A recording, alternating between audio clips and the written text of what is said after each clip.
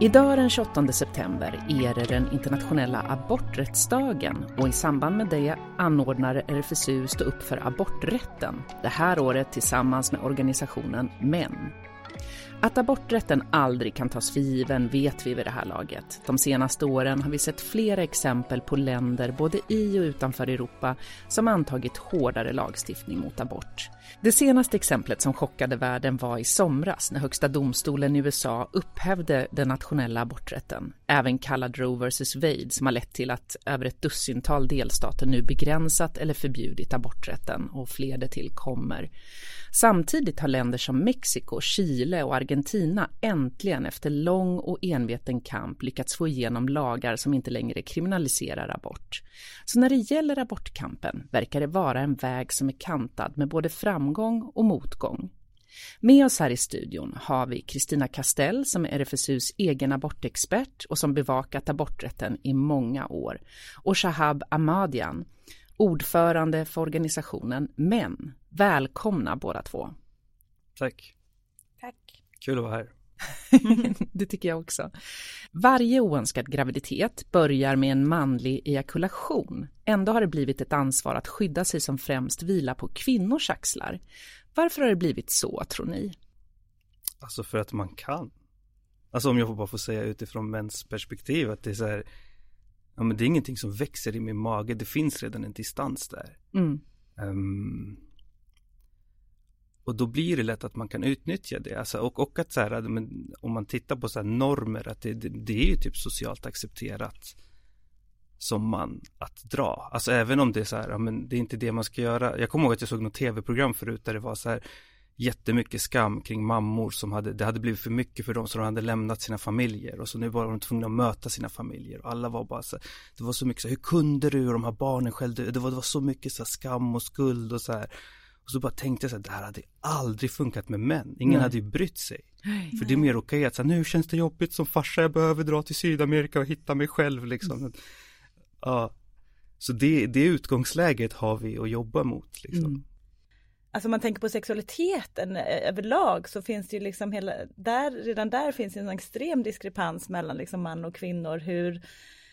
Där förvisso män då som kanske tar sitt ansvar har ändå en liksom med delat ansvar kring preventivmedel och så, men att man historiskt sett kan se att det har ju varit, alltså att kvinnor inte kan liksom ha så mycket lust, så mycket sexualitet för att rädslan för reproduktionen är så att man ska bli gravid. Nej. Så att man hämmas. Ja. Alltså det är ju framförallt män som sitter på de maktpositioner där man beslutar om aborträttens vara eller icke vara. Men när det kommer till kampen för laglig och säker abort så är männen ganska frånvarande. Den kampen drivs ju mest av kvinnor. Vad vill ni i er organisation, Shahab, göra för att förändra det här? Alltså där kan jag börja med att säga att jag är en del av det problemet. Alltså det här är första gången jag har ett längre samtal om aborträtten. Och då har jag det i en podd med en expert. Det känns som. Det är sjukt läskigt på ett sätt. Men ni är ju med nu och driver den här kampanjen Stå upp för aborträtten tillsammans med RFSU. Så ni har ändå valt att aktivt engagera er nu. Ja, aborträtten är inte vår huvudfråga sådär. Men att vi har alltid liksom visat vårt stöd. Och någonstans är det så här, jag brukar alltid säga så här, men jag kan inte tala om och för kvinnor. Det gör de så mycket bättre än mig. Jag talar till männen. Och då är det väl liksom kanske därför jag är här idag. Att så här, men jag vill liksom. Okej, nu har jag har sett att så här, men här har jag inte liksom läst på. För en av grejerna vi brukar säga så här, men lyssna på kvinnors berättelser och så här, prata med andra män om det. Alltså, men vi har inte haft de här samtalen. Och vi som jobbar med det här är inte heller liksom så här poster boys som är så här, ni ska bli som oss så här, utan vi är också en del av det. Och det är den öppenheten som är viktig liksom. Och det är klart att man är sårbar i det, är man ju. Man kan säga fel. Jag kommer kanske kunna säga någonting fel här. Men det är det som också är ansvaret. Så här, men då får ni gärna säga så här, det där landade inte helt rätt. Och så får vi se hur jag tar det. Om jag väljer att gå i försvar eller om jag väljer att så här, lyssna och liksom tänka att så här, men det här är en möjlighet att utvecklas. Men jag tänker att det är intressant ändå, för jag menar, jag känner otroligt många kvinnor i min absoluta närhet som har gjort en abort. Det liksom ingår i väldigt många flickor och kvinnors liv att man är med om en sån erfarenhet under en livstid. Och jag tänker att du måste känna jättemånga både kvinnor och män som också har erfarenhet av att gå igenom en abort. Och ändå så är det så liksom tyst om den. Vad konkret liksom ska man göra för att få män att förstå att det här är ju ett ansvar som börjar egentligen redan i sängkammaren med att ta ansvar för att det inte ska bli en oönskad graviditet. Men också sen att vara med och driva kampen för att det åtminstone då ska vara laglig och säker abort. Alltså vad kan ni göra? Hur går tankarna? Så här, då, vi jobbar ju mot mäns våld. Det är vår så här huvudfråga. Och det vi har lärt oss någonstans eller fått syn på, det är att så här, omsorg är motsatsen till våld. Och det är någonting vi behöver lära oss. Så det man kan göra konkret är ju just så här, men lyssna till kvinnors berättelser, våga vara närvarande. Våga ha de här samtalen med dina manliga vänner, även om det känns jobbigt, även om det tar emot, liksom var kvar i det där jobbiga. Det är ingen rocket science.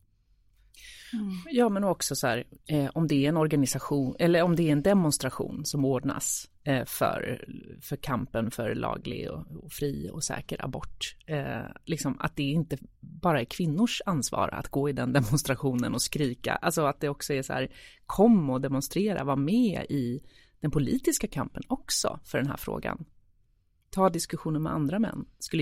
Nu säger jag vad jag tycker att ni ska. Nej, men 100%. Och jag kan också säga så här, utifrån mig, det ena var så här, men för att jag inte har varit påläst, eller att jag inte liksom stött på frågan så mycket tidigare, är ju för att så här, men den har inte funnits nära mig när jag som man, det träffar inte min kropp. Men det andra är också så här att jag trodde att det här var klart. Det är vi nog många som tänkte. Ja, men som att så här, om vi slutade slå våra barn för typ 50 år sedan, så tänker jag så här, vi kommer aldrig börja slå våra barn igen. Lite den känslan liksom. Och det var så bra att jag fick en möjlighet att läsa på lite inför det här och förstå att det är inte så självklart. Nej. Det är inte det på alla ställen i världen. Och om vi upplyser om det, så tror jag att fler män vill engagera sig och komma på demonstrationer. Kristina, det här vet du allt om, att det inte är självklart och att vi alltid måste slå vakt om aborträtten, annars så kommer den att inskränkas. Alltså hur ska man förstå det här motstridiga landskapet, att det å ena sidan verkar gå framåt i vissa delar av världen och det blir lagligt och säkert med abort, medan på andra håll går det bakåt? Jag tänkte bara att jag skulle bara referera lite snabbt till det här just mäns engagemang för aborträtten. För vi har ju gjort en undersökning för några år sedan och, där vi intervjuade en stor 3000 personer som vi intervjuade.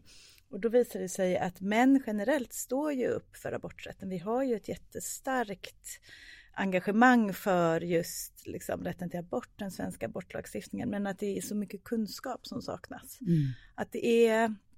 Och det är det du säger också, att man har inte så mycket koll på. Och det handlar om allt ifrån det så här, vilken graviditetsvecka, till vilken vecka är det fri abort, till det så här, vem är det som bestämmer? Är det både mannen och kvinnan som bestämmer? Och så där. Och det tror jag är så himla viktigt, och det är där jag tänker vi kan jobba tillsammans genom att på något sätt ha folkbildning, öka kunskap kring abortfrågan generellt, så tror vi också att man kan även stärka engagemanget för aborträtten, och att man på då sätt kanske får någon sån dominoeffekt, att man faktiskt också väljer att gå då i demonstrationståget eller stå upp för aborträtten på olika platser. Just det. Ja. För det handlar ju också om vad vi vill ha för värld någonstans, att man kan koppla ihop de här grejerna. Men det handlar om demokrati, det handlar om mänskliga rättigheter. Alltså är det inte det här med rätten att få bestämma över sin egen kropp, då är det ju en mänsklig rättighet liksom. Ja, precis. Och om man kopplar ihop det, då blir det ändå så här, jag tror att det blir så mycket tydligare för män att hela så här demokrati, hela det här demokrati och så här mänskliga rättigheter experimentet. För det är ju bara ett experiment. Egentligen, så, hur länge har vi haft det här? Typ 100 år. Hur länge har vi inte slagit våra barn? Alla de här delarna är så här, att man märker att det är ett korthus och det hänger ihop så här. Så tar man bort någonting, då kanske resten raserar. Ja. Helt sant. Det är liksom, det är bara, det är bitar av samma pussel, och utan om några bitar fattas så blir det ett väldigt fult pussel. Men det motstridiga landskapet är att det går framåt på vissa håll och sen typ i USA, Ungern, Polen så går det bakåt. Alltså det är så schizofrent. Ja, det är väldigt, och jag tänker att man måste se alltså det här hela stora perspektivet där vi har en värld som är så kraftigt polariserad. Och där, som vi pratar om mänskliga rättigheter, aborträttigheter är bara en del av det här. Och vi ser ju så här nationalistiska, värdekonservativa vindar globalt, och där man bara vill vrida klockan tillbaka. Och där man kan definitivt inte prata om abort, men man kan inte heller prata om genus. Man ser hbtq som farligt, sexualundervisning förkastligt. Och där man också ser, liksom, man vill tillbaka till någon slags så här traditionella värden där familjen är lika med kärnfamiljen, mamma, pappa, 2 barn. Det är liksom, det är ju ett mönster som vi ser överallt. Och så kan man liksom sätta ihop sjunkande fertilitetssiffror i världen. Till exempel i Ungern, där ser man att fertilitetssiffrorna sjunker, och då försöker man med olika sätt begränsa aborträtten så att kvinnor föder fler barn. Även i Kina har man ju sett det nu. Att tidigare har det ju varit väldigt, det har ju funnits fri abort i Kina, men det är inte längre liksom, de har försökt begränsa det. Men sen så ser vi å andra sidan då progressiva länder, både i Latinamerika men också i Afrika och Asien, där det går åt helt motsatt håll. Och liksom när vi ser starka progressiva krafter som driver på för förändring. Alltså ett exempel tycker jag är så här, där man kanske tittar också på liksom omvärlden. Kongo till exempel är ett sånt så här lysande exempel, tänker jag, där de har signat ett så här regionalt avtal där det står att abort ska vara säker och laglig. Och det kan man ju, alltså det är ju hur många länder som helst i regionen som har signat det. Men de fattade beslut att så här, vi har signat det här Maputo-avtalet, och därför så kommer vi också göra detta till lag. Så de har liksom så här följt de progressiva liksom kraften som också finns i regionen och valt att göra det till lag. Och det kan man ju se, jag menar, vi ser ju det i Sverige också. Det är väldigt polariserat i Sverige också. Och det är bara det senaste valet. Och det är otroligt jämnt, men vi ser ändå olika krafter som drar mot, liksom, ifrån varandra. Och jag tänker att vi som liksom, organisation, våran väg är ju att inte vi ska ju på något sätt vara någon slags neutral part här, kan jag säga. Att vi måste ju arbeta för, som vi pratar om, vi ska öka kunskap, vi måste jobba, vi ska inte vara en del av den här polariseringen, utan vad vi ska göra är att säkerställa att folk har kunskap, och att vi hoppas att på det sättet att man tar ställning. Jag tycker särskilt när man tittar just på de fattiga delarna av världen så blir det så tydligt att hur otroligt mycket möjligheten till laglig och säker abort påverkar kvinnors liv att kunna ta sig ur fattigdom. Och det där tycker jag är så intressant, att man faktiskt kan titta på så här ekonomiska aspekter. På vad är det, och då kan man ju titta på reproduktiva rättigheter generellt. Men är det så att du får tillgång till en god sexualundervisning, om du får tillgång till preventivmedel, säkra och lagliga aborter, då vet vi att man kan vrida den här fattigdomsspiralen åt rätt håll istället för att då fortsätta. Man vet att om man har tillgång till detta så finns det en större möjlighet för att liksom fortsätta sin utbildning och då i sin tur bli. Så att jag tänker att så här, när man pratar abort, och det tänker jag, återigen så här, vad är det vi pratar om? Aborträttigheter är en del, men det är så stort. Det är liksom som en del av det här, hela det här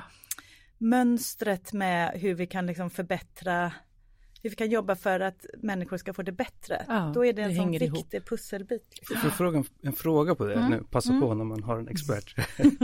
Men det här med För det finns ju ofta den här bilden av att men i väst är vi liksom, där har vi det civiliserade demokratiska samhället och vi ska lära vildarna där ute. Men det finns en så här kolonial bild som inte alltid stämmer liksom, men jag läste också någonstans att så här, med tidigare i många delar, så här, Mellanöstern, Asien, Afrika, Sydamerika, att det så här, man hade så här ganska oproblematisk syn på abort innan liksom kolonialismen och de kristna värderingarna som kom. Finns det någonting i det? Alltså, man vet ju att det har förekommit aborter sedan anno domini. Så det är klart att det har alltid utförts aborter. Men absolut, kolonialismen har ju varit alltså de strikta lagarna som vi ser i, alltså framförallt för detta brittiska liksom, kolonialdömet. Och de finns ju kvar på vissa delar i världen. Och de är ju liksom super hardcore anti-abort. Och sen så vet man ju inte vad har det varit för liksom lagstiftning innan dess och så, men generellt så kan man ju se att det har också att det finns olika inställningar till abort jag menar liksom i både Asien, Mellanöstern och Afrika som inte har varit så strikta som liksom den här västvärldens syn på det hela. 2018 röstade det irländska folket för en lagändring som innebar fri abort efter att ha haft ett totalförbud i 150 år. Som alla viktiga rättighetskamper var det här ingenting som skedde per automatik, utan det föregicks av en hård och enträgen kamp och lobbying. En av de här centralfigurerna i kampen var Alva Smith, som är en legend inom såväl aborträttskampen som inom kampen för samkönade äktenskap, som hon var med och fick igenom några år tidigare. Och jag träffade Alva Smith 2019 och intervjuade henne om strategierna som de hade använt sig av. Vi ska lyssna på ett kort utdrag ur den dokumentären som finns att lyssna på i sin helhet i vårt fantastiska poddarkiv om ni vill höra mer. Jag möter Alva Smith i byggnaden på Upper Mount Street i Dublin där Together for Yes-kampanjen hade sitt högkvarter. Där i ett av rummen ligger affischerna som under några intensiva månader innan folkomröstningen prydde stora delar av Irland. This was one of the posters at the beginning. Sometimes a private matter needs public support. Vote yes. So really polite, very moderate message. As you can see, there was a lot of material here. One poster I'm looking for, which was particularly effective, and it just simply said, a woman you know. No, it was actually better. A woman you love may need your yes. And that was very much about appealing to, again, a wide range of people across the country and to men. So it was very much about getting the whole country on board. En kvinna du älskar kan behöva ditt ja, var ett av budskapen som Alva och de andra i Together for Yes-kampanjen hoppades skulle få även männen att engagera sig i omröstningen. Alva Smith är numera en legendarisk aktivist i Irland som varit engagerad i den feministiska rörelsen ända sedan 70-talet och drivit kampanjen om laglig och säker abort ända sedan dess. Because that's about saying to people, this is not about you. If you don't want an abortion or you don't approve of it, that's fine, we respect your position. But someone you love might need that abortion. And who are you to prevent them from having that? It was a wonderful story campaign, which was not actually part of Together for Yes. It was independently created by a young woman with her laptop and Facebook page. And it was called In Her Shoes. And what it said was, walk in her shoes. Think about what it is like to walk in that girl or that woman's shoes, and then vote. Which was absolutely beautiful. And there were wonderful images that campaigners all over the country put together of taking the middle of a street and just putting pairs of shoes all down the street. I still feel very emotional. Yeah. Because it's asking people not to judge. And it's asking people to have that compassion. And one of the reasons why I think our repeal campaign was really important was because what we all need in Europe today is compassion, not just for women who need abortion, but for all those who have nothing, who have been abandoned, who are being abandoned, who are being cast aside as worthless. I think if we were to walk in their shoes for 2 seconds, we would be so much more humane in our policies.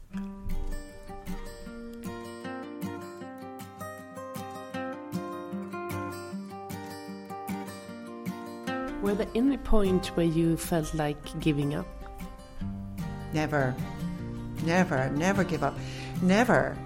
In fact, I could honestly say that from 1983, when we didn't win, we didn't think we would win, but I've always just felt we can win this. It will happen. Ireland is changing. The world is changing. People are changing. We're very backward here in that regard, but look at what's happening, and we can do this. Because why? Because we have to. It's simply unforgivable that we have this. It's unpardonable that we have this situation. It's a very profound violation of our rights as human beings. So yes, absolutely. It's also profoundly insulting to me as a woman that any woman should be prevented from making her own choices about her own body. So I never, ever thought of giving up. Did I ever get tired? Yes, sometimes. And was I tired afterwards? Yes, extremely. Am I tired now? No. I didn't cry after the campaign for a year or over a year because I had been so, you work so hard for something. But now I just think the people of Ireland were absolutely extraordinary because they remain Catholic. 87% of the population is Catholic, but they have changed what it means not only to be Irish, because it has changed that, but they've changed what they mean by being Catholic.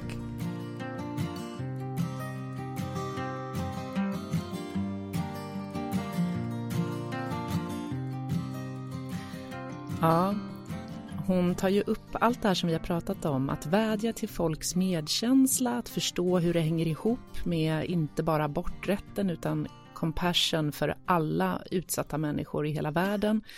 Och också att vända sig till män, att få män att förstå att det här kan handla om din syster, din mamma, din bästa vän, din flickvän. Vad tänker ni, Kristina och Shahab, när ni hör Alva? Vad fin hon var ändå. Hon är helt fantastisk. Alltså man blir kär i henne. Jag älskar henne. Ja, jag med. Alltså Alva Smith är ju en av de mest inspirerande människor jag har träffat. Hon är ju hon är verkligen helt amazing. Det är hon. Jag håller med. Och just det här som hon pratar om, precis som det du sa Maria, att det handlar ju så mycket om det här att göra det hela mänskligt. Så att det inte blir liksom en abstraktion, att det inte blir liksom några så här promiskuösa figurer långt bort i fjärran som ska kräva sin rätt att göra abort, utan att det faktiskt handlar om dig och mig, din syster, din mamma, din svägerska eller vad det nu må vara. Och det är ju ett otroligt framgångsrecept. Det har vi ju sett på flera håll i världen. Just det här att göra det mänskligt, att ändra narrativet lite grann, att ta tillbaka. Det är otroligt bra recept på framgång vad det gäller just att förändra abortlagstiftning i världen. Tänker du något, Shahab? Nej, jag tycker jag blev lite kär i henne. Häftig person. Men det händer ju någonting när vi känner, för det är det som är det äkta, det är det som blir nära oss, oavsett hur mycket siffror eller statistik vi än får. Ja, men om man ser, alltså det hon också pratar om, alltså man förstår ju också perspektiven, alltså att det är en lång kamp, en envet, alltså uthålligheten att ha kämpat för det här, hon har hållit på sedan 70-talet. Alltså det är helt otroligt, förstå liksom. Men jag tycker att det är intressant, Kristina, att höra om det finns något mönster som man kan se tydligt i de länder som har lyckats driva igenom en mer progressiv abortlagstiftning. Vad liksom har varit framgångsreceptet? Men dels är det ju det här att mobilisera gräsrötterna på något sätt. Det har vi ju sett, såg vi både i Irland, men vi såg det även, har vi sett det i Latinamerika. Som till exempel i Argentina så är det ju liksom också en lång trägen kamp. Men där handlade det ju mer om att där sprang ju rörelsen ur faktiskt mäns våld mot kvinnor. Och hur det sen utvecklades till att mer även innefatta aborträtten. Och också att det finns någon slags allianser mellan olika rörelser. Det handlar inte bara om att det är så här aborträttsförespråkare som försöker få till förändring, utan man allierar sig med andra grupper. Det är ju också ett framgångsrecept.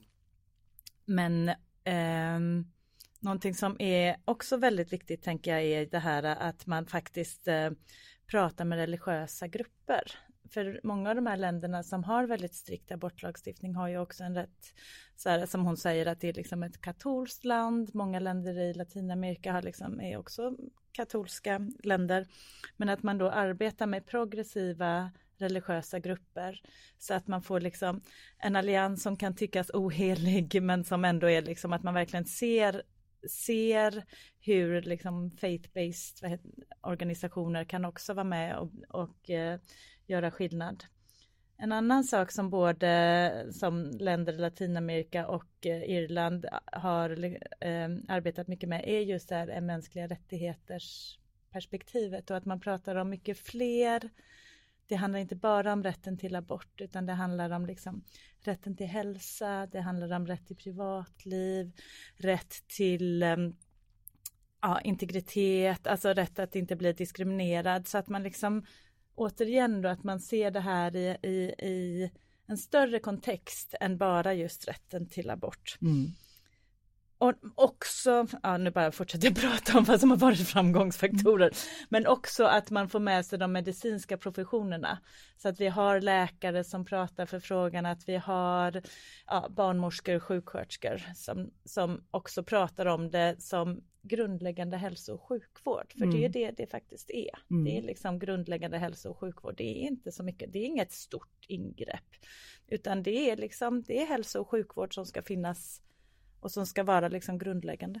Ja, för vi vet att finns inte det så skadas och dör kvinnor. Precis. I Argentina har aborträttskampen varit en del av det här som kallas för den gröna vågen, som ju, precis som du sa Kristina, det är en bred feministisk rörelse som inte bara driver frågan om laglig och säker abort, utan även andra feministiska frågor som mäns våld mot kvinnor. När jag var där 2019 så gick jag med i en av de absolut fetaste, största demonstrationer jag någonsin har deltagit i. Flera 100 000 kvinnor tog plats på gatorna och skrek ut sin vrede och frustration över våldet, förtrycket och inte minst abortfrågan. En av dem jag intervjuade heter Nina Samberlin och har kämpat för aborträtten också, precis som Alva Smith, i över 25 år. Så här sa hon då, och det här var alltså ett år innan ledamöterna i senaten röstade igenom förslaget om att legalisera abort.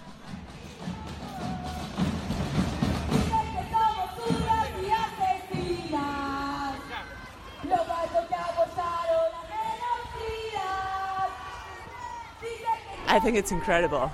I think it's wonderful, and I'm so glad this is happening, and I'm so glad to see the green everywhere, you know. This wasn't the case maybe like 5-6 years ago, you know. This is like the new wave. So how the right to choose has become part of this movement, and it has such strength and power. Why has it changed? Well, I think because of how the feminist movement has grown, and something that we can call, you know, the coming out of abortion, and what it's also called the depenalization, the social depenalization of abortion. It's okay to show that you are for women's rights, it's okay to show that you are for the right to choose. Lo que en Gurena cura por pedofilia, dale. Okay. Ja, hon pratar ju om precis det här som vi var inne på, som du sa Kristina, om vikten av att lära sig med att göra det till en bredare rörelse. Att det handlar om rättighetsfrågor, feministiska frågor. Finns någonting annat att säga där också om den argentinska aborträttskampen som är intressant att ta upp? Jag tänker att det är lite som jag nämnde förut, och de har ju arbetat mycket just med det här människorättsperspektivet. Det är så här att vidga det hela och prata om olika rättigheter som hör samman med just aborträtten. Men också att de har ju också som sagt jobbat med liksom progressiva religiösa krafter och med de medicinska professionerna. Jag tänker att det är... Att de har fått läkare, alltså när de säger... Ja, medicinska professionen, det låter, det är bara för att jag vill få in alla. Jag vill få in läkare och sjuksköterskor och barnmorskor och alla. Alltså att de engagerade sig. Att de engagerar sig och blir en del av den här lobbyismen då, eller påverkansarbetet. För de blir så trovärdiga på något sätt. Det är liksom så här, det ger en trovärdighet när de går ut och pratar om vad de ser just när de ser komplikationer av när osäkra aborter har utförts också. För de får ju ofta får ju in de här kvinnorna till sjukhusen. En annan sak som jag tänkte på när jag var i Argentina var att det hade uppstått, som jag blev väldigt imponerad av, var just hur kvinnor gick tillsammans och ordnade såna här nätverk, hemliga nätverk som distribuerade abortpillret Misoprostol, eftersom det var svårt att få tag på men också dyrt för vissa kvinnor. Vi ska lyssna på en liten intervju jag gjorde med en kvinna som var engagerad i ett sånt här nätverk. Man har en lista på olika apotek som säljer ut dem rätt dyrt, men de säljer dem utan recept. Så var det i början. Och det vi gjorde var att för att inte tjejen som skulle genomgå detta skulle få vara med om något dåligt, så brukade vi faktiskt själva hämta ut dem. Så de kände oss redan på de här olika apoteken. Och så småningom så började massa organisationer, rättighetsorganisationer för de 2 liven, när de började engagera sig aktivt i detta. Och då var det många apotek som faktiskt började neka oss tabletterna. Så då gjorde vi så att våra killkompisar fick gå ut och hämta dessa tabletter. Alltså det är tabletter, Misoprostol är egentligen en tablett för magsår. Så att de kan egentligen, det är receptbelagt, men de kan ju inte neka dig. De kan ju inte säga att du inte har magsår. Så att om en kille kommer in, kanske om en ung tjej kommer in, kan de börja misstänka. Så liksom antalet som använder magsårstabletter i Argentina måste vara ganska... Det är väldigt många. Det är väldigt många sjuka män. För många typ kamrater, min man hämtar ut flera gånger. Ja, han fick göra det en gång i veckan kanske. Så är det ju, man får ju kringgå lagen. Ja, är de fyrkantiga så får vi göra fyrkantiga tillbaka, fast på ett annat sätt. Men det var då i början, 2011-2012. Så småningom då, när man började förstå liksom att, man började jobba emot hela det här systemet mot oss då kom vi överens om att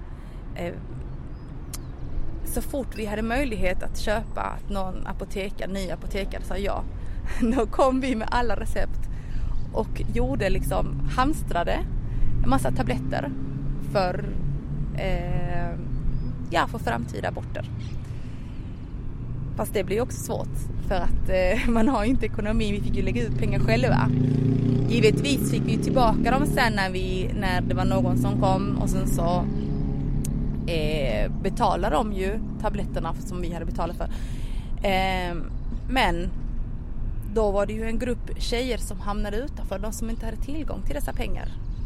Så då kom vi överens med de här tjejerna som skulle göra aborten, för det är 20 tabletter, du behöver bara 12. 20 tabletter, Och överenskommelsen var att okej, jag köper ut och gör det här åt dig. Men du ger mig de här 8 tabletterna, så kan vi använda dem sen till någon annan som behöver dem, som inte har råd. Och det har funkat jättebra för att man är systrar. Man hjälps åt liksom. Förlåt, jag blir så berörd. Man får se så himla hemska saker, höra hemska historier. Det är liksom... Sen är det också det att i de här små vishas, alltså de här lite mindre bemedlade områden, då oftast kan inte dessa kvinnor komma till de här klinikerna. Eller klinikerna, till de här salitas som det heter. Så att så då får vi ta de tjejerna. Och de har ingenstans, de har inte ett hem som kanske har toalett eller hygieniskt nog för att kunna göra detta. Och även att de kanske inte vill göra det framför sina barn, eller kanske att mannen inte vet om det. Så då tar man ju hem, givetvis, ger rum till dessa tjejer. Och och då får man ju höra deras livshistoria.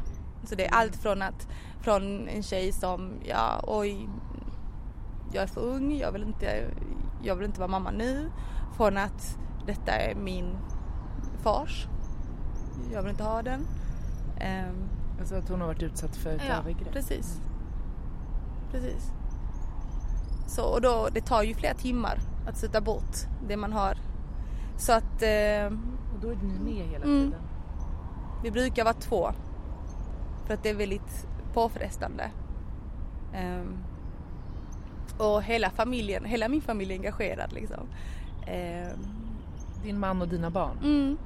Så du har haft de här tjejerna hemma hos er och din man och barnen är med och vet om? Ja, utan de vet om, då har min man istället tagit med barnen någon annanstans. Så att man kan ge lite så här privat rum till den här tjejen, till de behoven. Man vet ju inte heller vem det är man tar hem. Alltså, jag menar inte att hon ska göra mig illa, utan vilket tillstånd tjejen befinner sig i.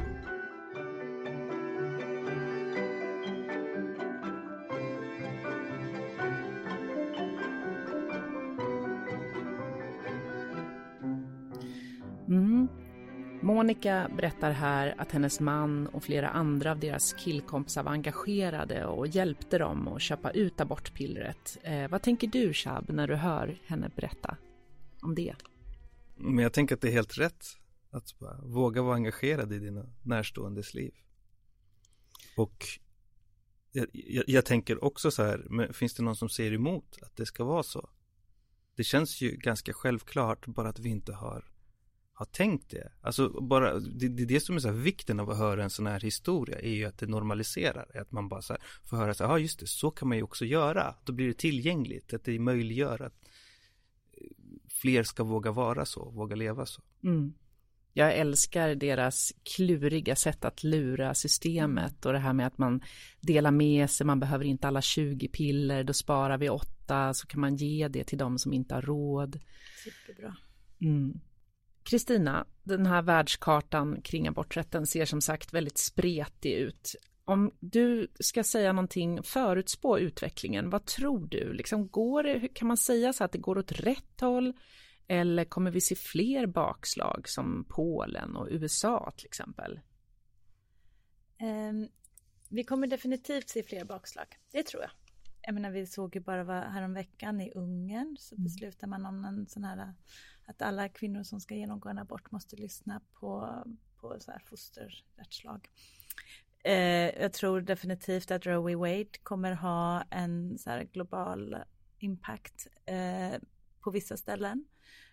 Negativt. Vi kan redan se att det har liksom börjat röra sig så här, olika, så här, Nigeria till exempel, där man har sett att anti-abortrörelser har börjat referera till Roe v. Wade och hur man kan förändra. Med det sagt så ser vi ju ändå, alltså vi har fler länder som liberaliserar abort än tvärtom. Och det tänker jag att det är det vi måste ta till oss, att det är mycket mer positiva krafter vad det gäller liksom legalisering av abort runt om i världen än vad det är tvärtom. Vi hör de här länderna, vi hör om så här USA som såklart är jättestort och vi hör om Polen och Ungern. Men tittar vi bara de senaste 25 åren så är det fler länder som har liberaliserat än vad man har gått tillbaka. Och jag tror att vi kommer fortsätta se, i denna polariserade värld så kommer vi se bakslag, men vi kommer definitivt se att det är länder som går i rätt riktning också. Ja, då har det blivit dags att runda av. Tusen tack Kristina Castell, barnmorska och expert på abortfrågan här på RFSU, och Shahab Ahmadian, ordförande för organisationen Män. Tusen tack för att ni kom och delade med er av er kunskap och era tankar. Tack. Tack. Jag som har programlett och intervjuat heter Maria Sveland, och vill ni höra hela avsnittet om abortkampen på Irland och i Argentina så hittar ni dem i vårt finfina arkiv. Sök på Body Rights överallt där poddar finns så hittar ni dem och en massa annat spännande. Tack för att ni lyssnade.